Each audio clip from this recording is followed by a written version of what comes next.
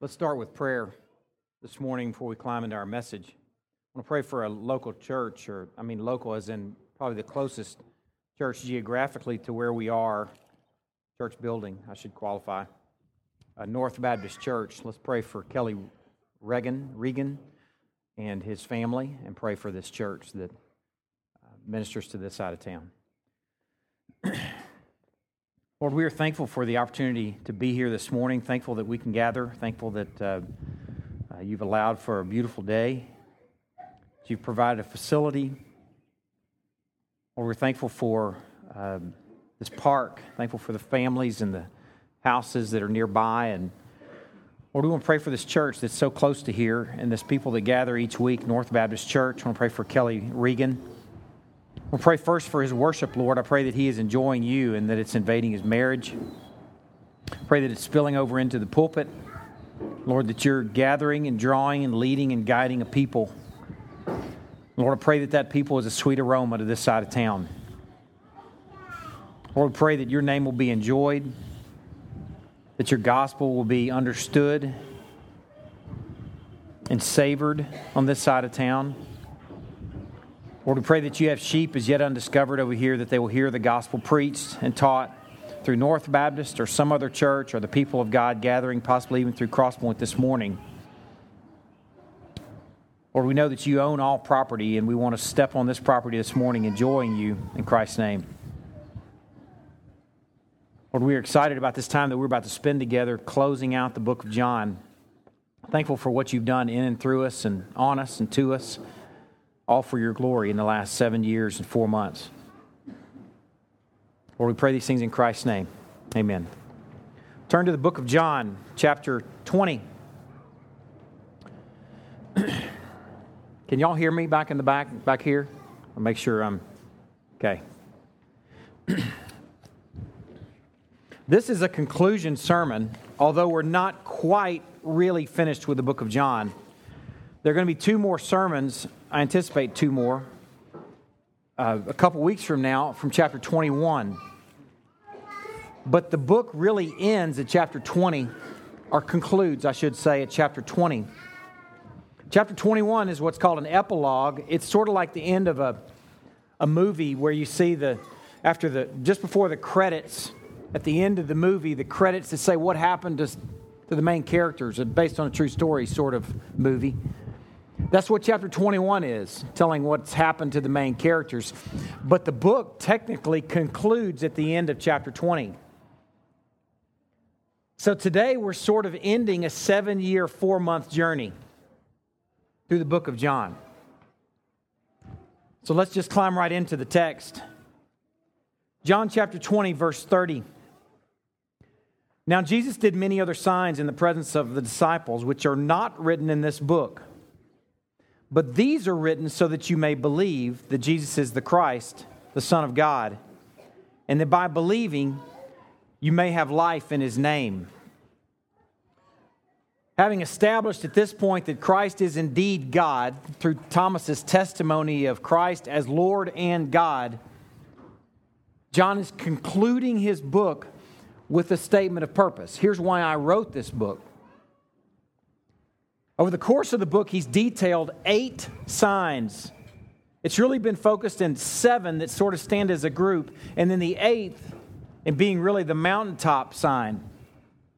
Those signs that we've considered over the past 7 years are turning water to wine at Cana, healing of a nobleman's son, healing of the man at the pool of Bethesda, feeding of the 5,000, walking on the water, healing of the blind man, and then calling Lazarus from death to life.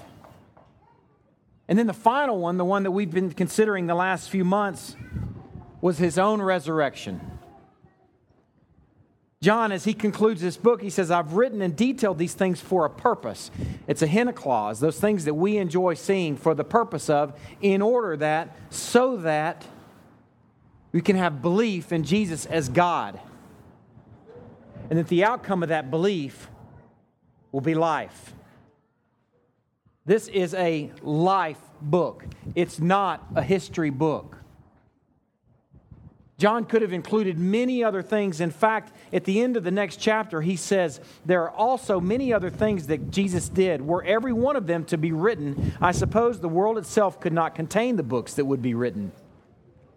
But John says, I wrote these things, I explained and detailed these accounts for a specific purpose, so that you would see Jesus as God, and that believing in Him, you would have life in His name. This is the magnum opus on the good news in our Bibles. This week's sort of been nostalgic for me. I went back and pulled out my sermon that began this series. It's from mid-January 2004. The sermon began with sort of a map of where we'd been. The very first sermon that we preached here, I think was July or August of 2003, was from the book of Ephesians, on making the most of your time for the days are evil. And after we were called, a couple weeks later, we started preaching through the 10 Commandments. So that's 10 sermons, one sermon per commandment. The sermon after that was from the book of Galatians, where the law is a tutor that leads us to Christ. We considered that we spent 10 weeks examining the law. We realized that that's a tutor that points us and leads us somewhere. So in the 13th sermon in January, we began in the book of John. I wrote then, it's funny when you look back at something that you wrote years ago, you're sort of scared to go back and read it. It's sort of like an old journal or a diary. You're like, man, I was such a goober then. What did I think then? I go back and look at some of the early sermons, and I'm actually surprised. I'm surprised at what God was showing us as a people then. Here's what I wrote then and what we preached and what we enjoyed then. That we spent 10 weeks considering the problem of the law and sin, our desperate situation with sin. And that we would go to John to understand the solution to our problem. I said then, and something that we said over and over again over the book of John, that it's so simple that a toddler can wade in it, yet it's so complex that elephants can swim in it. And we've waded and we've swam together for the last 7 years and 4 months. I said the book of John will be a new journey. It will be antibiotic and dressing for those wounds that we now recognize from our time in the 10 Commandments, and that we'll treat our wounds with good medicine, not with Band-Aids. I could preach on marriage, our money, our power, our jobs, our family, and while all of these things are important, and we may visit those at times, if we find the biblical perspective on those and ignore the core of faith, then we treat gaping wounds with Band-Aids. So this was the plan 7 years and 4 months ago. Instead, we're going to work from the inside out. We'll watch the symptoms take care of themselves as we get up next to the changer and watch Him change us in a way that's supernatural. We're going to come back to this sermon manuscript later with some final thoughts. But I thought it interesting that the Lord has seen that through in the last 7 years and 4 months, that we would treat not the symptoms, but we would go to the core of what it meant to follow Christ. And He's done that in the last 7 years and 4 months. And the product of that is what I'm calling, the title of this sermon is Signs of Life. If John wrote these things so that we may believe in Jesus as the Christ and we may have life in His name, then I want us for the next few minutes, just a few minutes, to consider the signs of life at Crosspoint Fellowship. I've broken it down really into 3 sections. The first having to do with children, the second having to do with families, and the third having to do with church. First, children.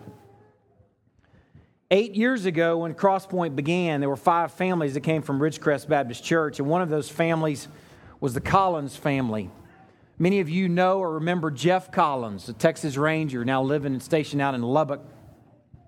He was one of our elders, one of our first group of elders, and he was one of this original planting team 8 years ago. Jeff shared with me that he walked through every room in that building praying that they would be filled with life and filled with new, little, bitty, tiny life children. Right now we have 11 babies in Infant One. And from what I understand, as far as we know, we have 7 more families that are expecting. Children, many children have been born while we journeyed together in the book of John. It makes me think of the creation account where earth was teeming with life.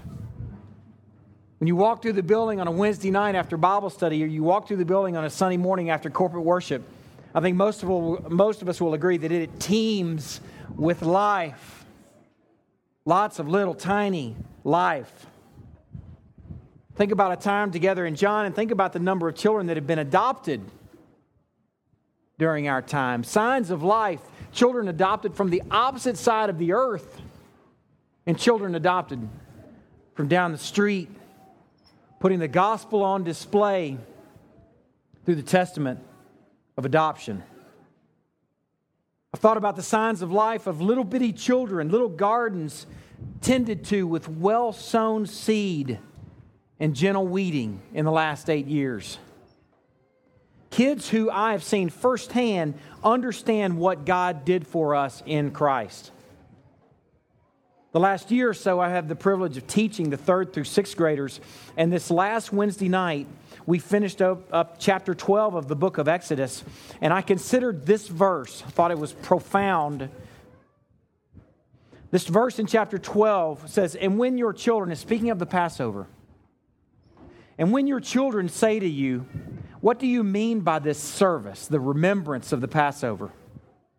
You shall say, 'It's the sacrifice of the Lord's Passover, for he passed over the houses of the people of Israel in Egypt, when he struck the Egyptians, but spared our houses.'" I asked a group of 3rd through 6th graders why these kids would ask, "What is this Passover thing?" The first answer was, because they don't know. I said, exactly, what else? The second answer was, because they want to know. I said, yes. And I considered it that very moment that I sat with 3rd through 6th graders who wanted to know what was done for us in our Passover lamb, that 100 yards from me, or however far the distance is from the treehouse to the sanctuary, that adults were being equipped to answer that question. What an awesome reality. Those things have happened to us while we journeyed together in John. Children can articulate the gospel.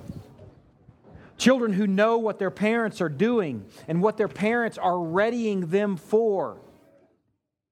Children with teeth cut on God's word and His story.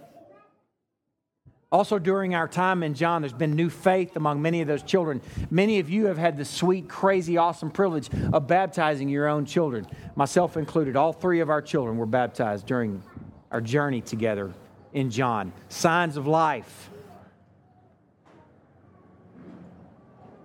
Now, regarding families, God has brought new families to this body. Man, I wish you could have seen this thing 8 years ago. It's 5 families, Christy and our crew, and then the Wade stroll in, the first family that I know of that joined Crosspoint. Man, it was just a little huddle. And to see what God has done in the last 8 years, He's brought families to this body, families who enjoy Jesus and are following Christ together. And He's brought new faith, new families, new believing families. Families that we found over behind GCS or that God directed us to. Families that are now walking in faith and who are sitting among us. Grown men who I had the crazy privilege of baptizing, who are following Christ and leading their families in faith. Signs of life. Also, during our time in John, not only has there been new faith, but there's been faith sustained in families. And I will count our families as one of those. Years of good seed sown and consistent nourishment, engaged weekly like manna gathered on the ground and consumed. Marriages have been born during our time in John. I've had the privilege of doing a couple of weddings. I know right now of a few marriages in the making.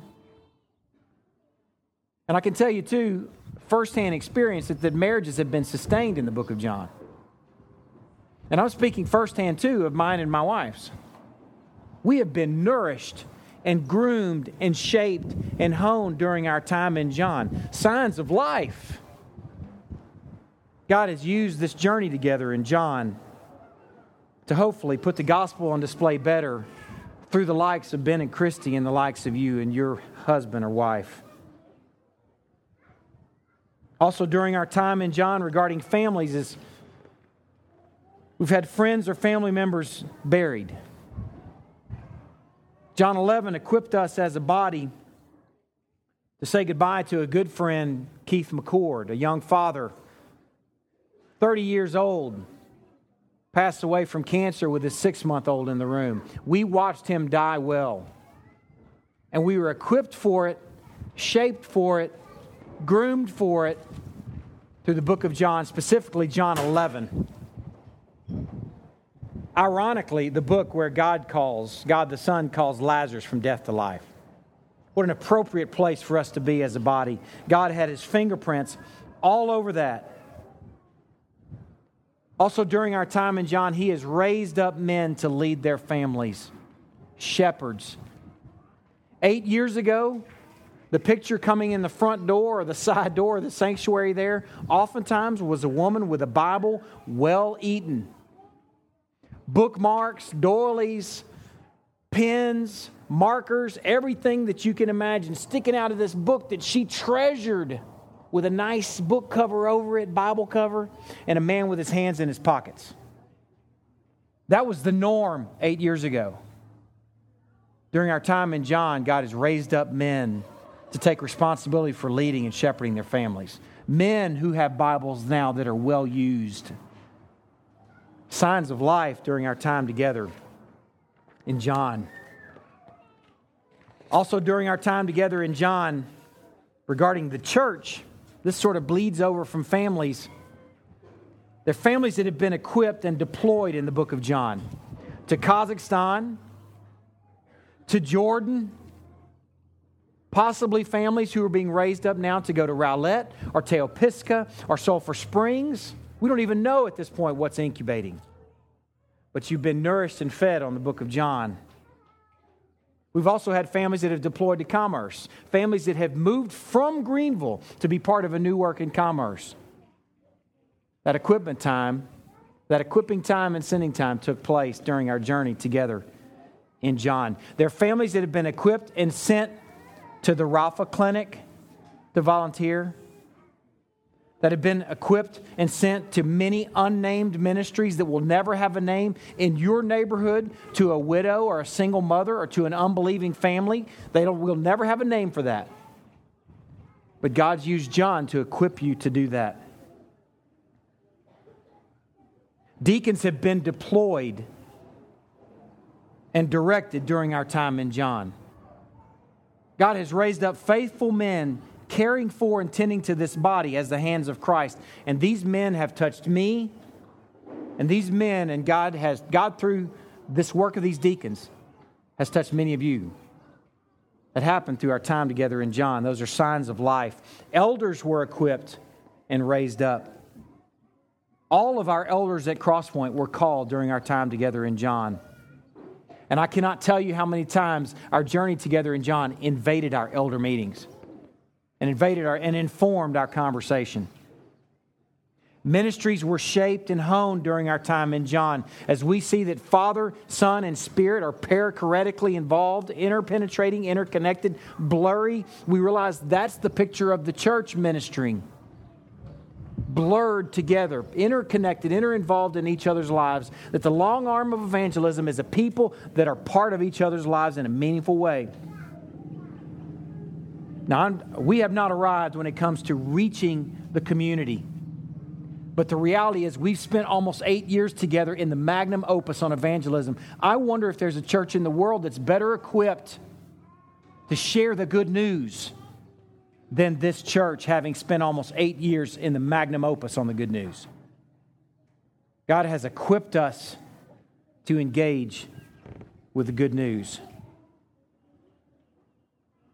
Tell you something else that's happened during this time is method has given way to message. I can't tell you how many conversations that Scott and I had early on, 8 years ago, 7 years ago, that had to do with message. Had to do with methodology. And in the last 7 years and 4 months, he's taken that conversation on methodology and he's turned it more to message. God's reminded us through this book of John that we are messengers, not practitioners. Method matters, but message will always trump method.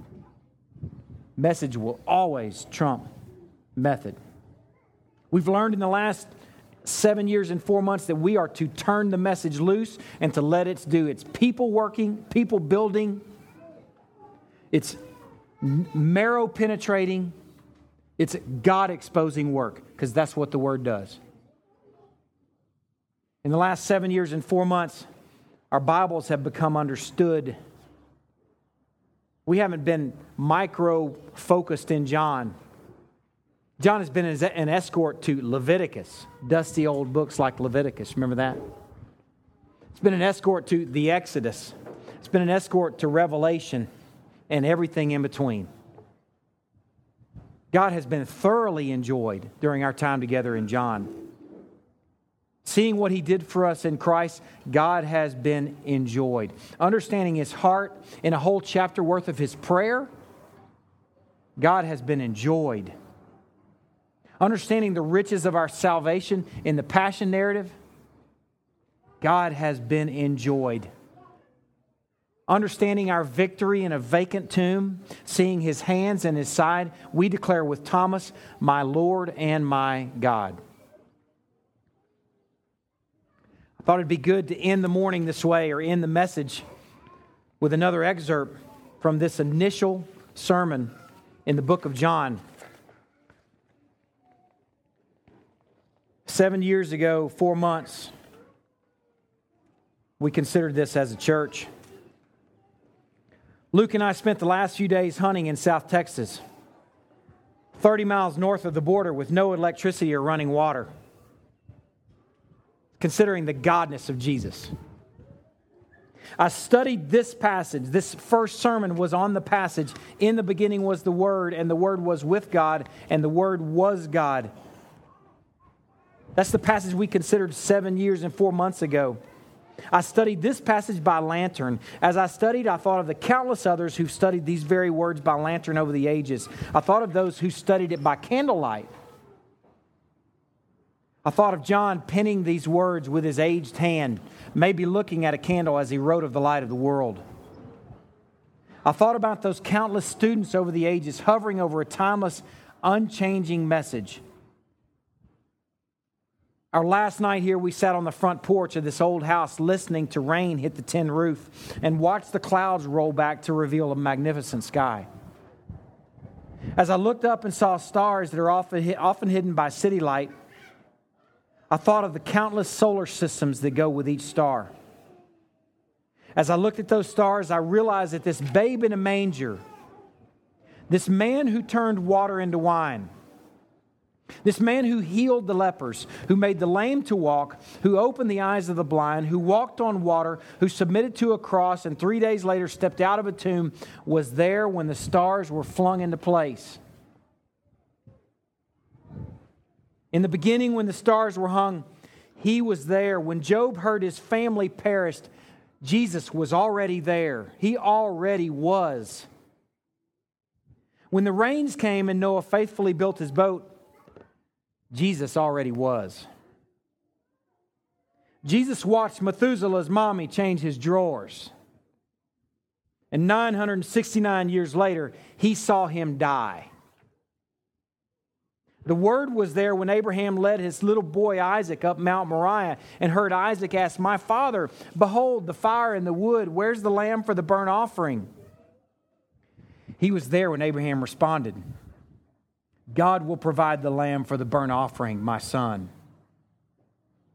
Jesus was there when Moses parted the Red Sea. He was there when David fought Goliath and when Saul grew jealous of a shepherd boy. Jesus was there when Solomon dedicated his temple. Jesus was there when the judges ruled Israel. He was there when Daniel swung open his window to pray, knowing he would be thrown to lions.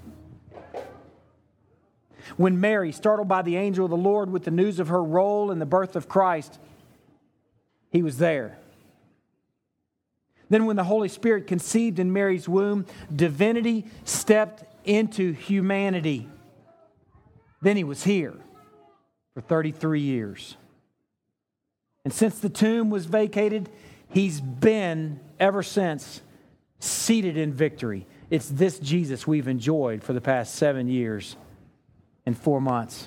We can marvel together with Thomas, our Lord and our God, alive and seated.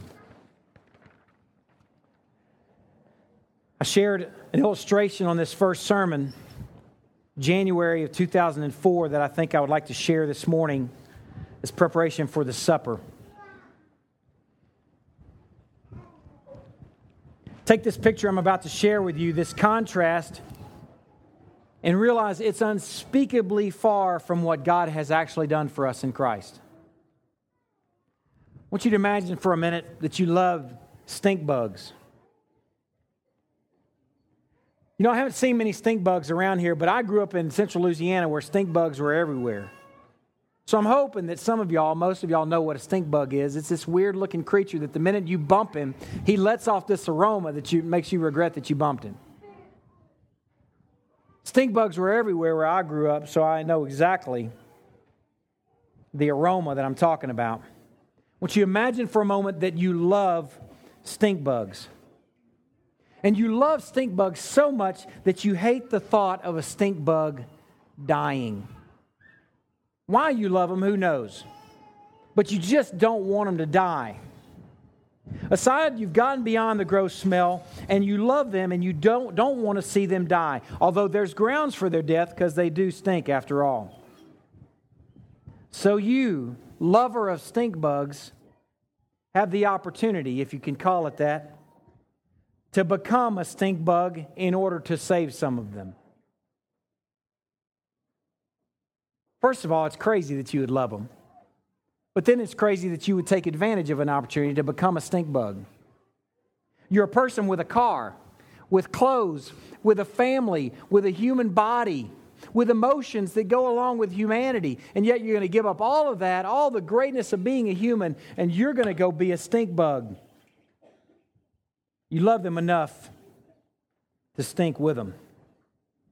And then the way that some of them might live is only if some of them could gang up on you and kill you and torture you. How could anyone love stink bugs so much? It's really unthinkable. I want you to realize that that's what Christ has done for us in the gospel. That's what God has done for us in Christ. I remember sharing this illustration 7 years, 4 months ago, and I remember thinking, somebody's going to have a difficult time with humankind being compared to stink bugs.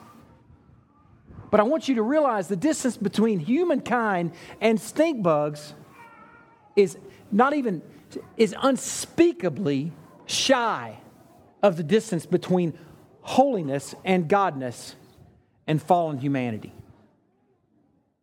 The marvel that anyone would become a stink bug just to save a few can hopefully give us some sort of glimpse of what God did for us in Christ, where He took on flesh. The Word became flesh and dwelled among us. And the Word was nailed to a cross for our sake.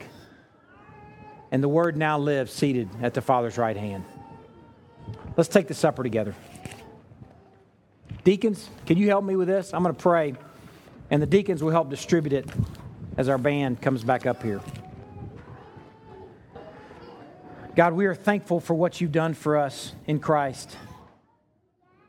We recognize that in Christ you have condescended far lower than man could condescend to a stink bug. Lord, in Christ we realize that just in Him taking on flesh and Him living among us, a lowly carpenter's son, wearing sandals and being dirty, and then being nailed to a cross and bearing our sin, should cause us to marvel. Lord, in the last 7 years, you've created a people that marvel.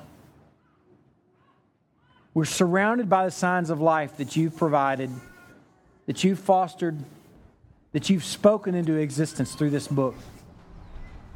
There's no man, there's no scheme, there's no design that can take responsibility for it. It's been your way through the weekly engagement of your story through John's gospel. Lord, we love you. I thank you for what you've done for me and for my family through this time. I thank you for what you've done for this church. I look forward to what you have in store through Hebrews. We love you, Lord. It's in Christ's name we pray. Amen. Then Moses called all the elders of Israel and said to them, "Go and select lambs for yourselves according to your clans, and kill the Passover lamb. Take a bunch of hyssop and dip it in the blood that's in the basin, and touch the lintel and the two doorposts with the blood that's in the basin. None of you shall go out of the door of this house until the morning. For the Lord will pass through to strike the Egyptians. And when he sees the blood on the lintel and on the two doorposts, the Lord will pass over the door and will not allow the destroyer to enter your houses to strike you. You shall observe this rite as a statute for you and for your sons forever." That's what we're doing today as the new Israel. "And when you come to the land that the Lord will give you as he's promised you, you shall keep this service. And when your children say to you, 'What do you mean by this service?' you shall say, 'It's the sacrifice of the Lord's Passover. For he passed over the houses of the people of Israel in Egypt when he struck the Egyptians, but he spared our houses.' And the people bowed their heads and worshiped." Let's take and eat together. God shows his love for us in that while we were still stink bugs, Christ died for us. Be okay with that. Be okay with that illustration, because you can't enjoy the gospel unless you get that. "Since therefore we've now been justified by his blood, much more shall we be saved by him from the wrath of God." Let's take and drink. Thanks. Y'all have a great morning.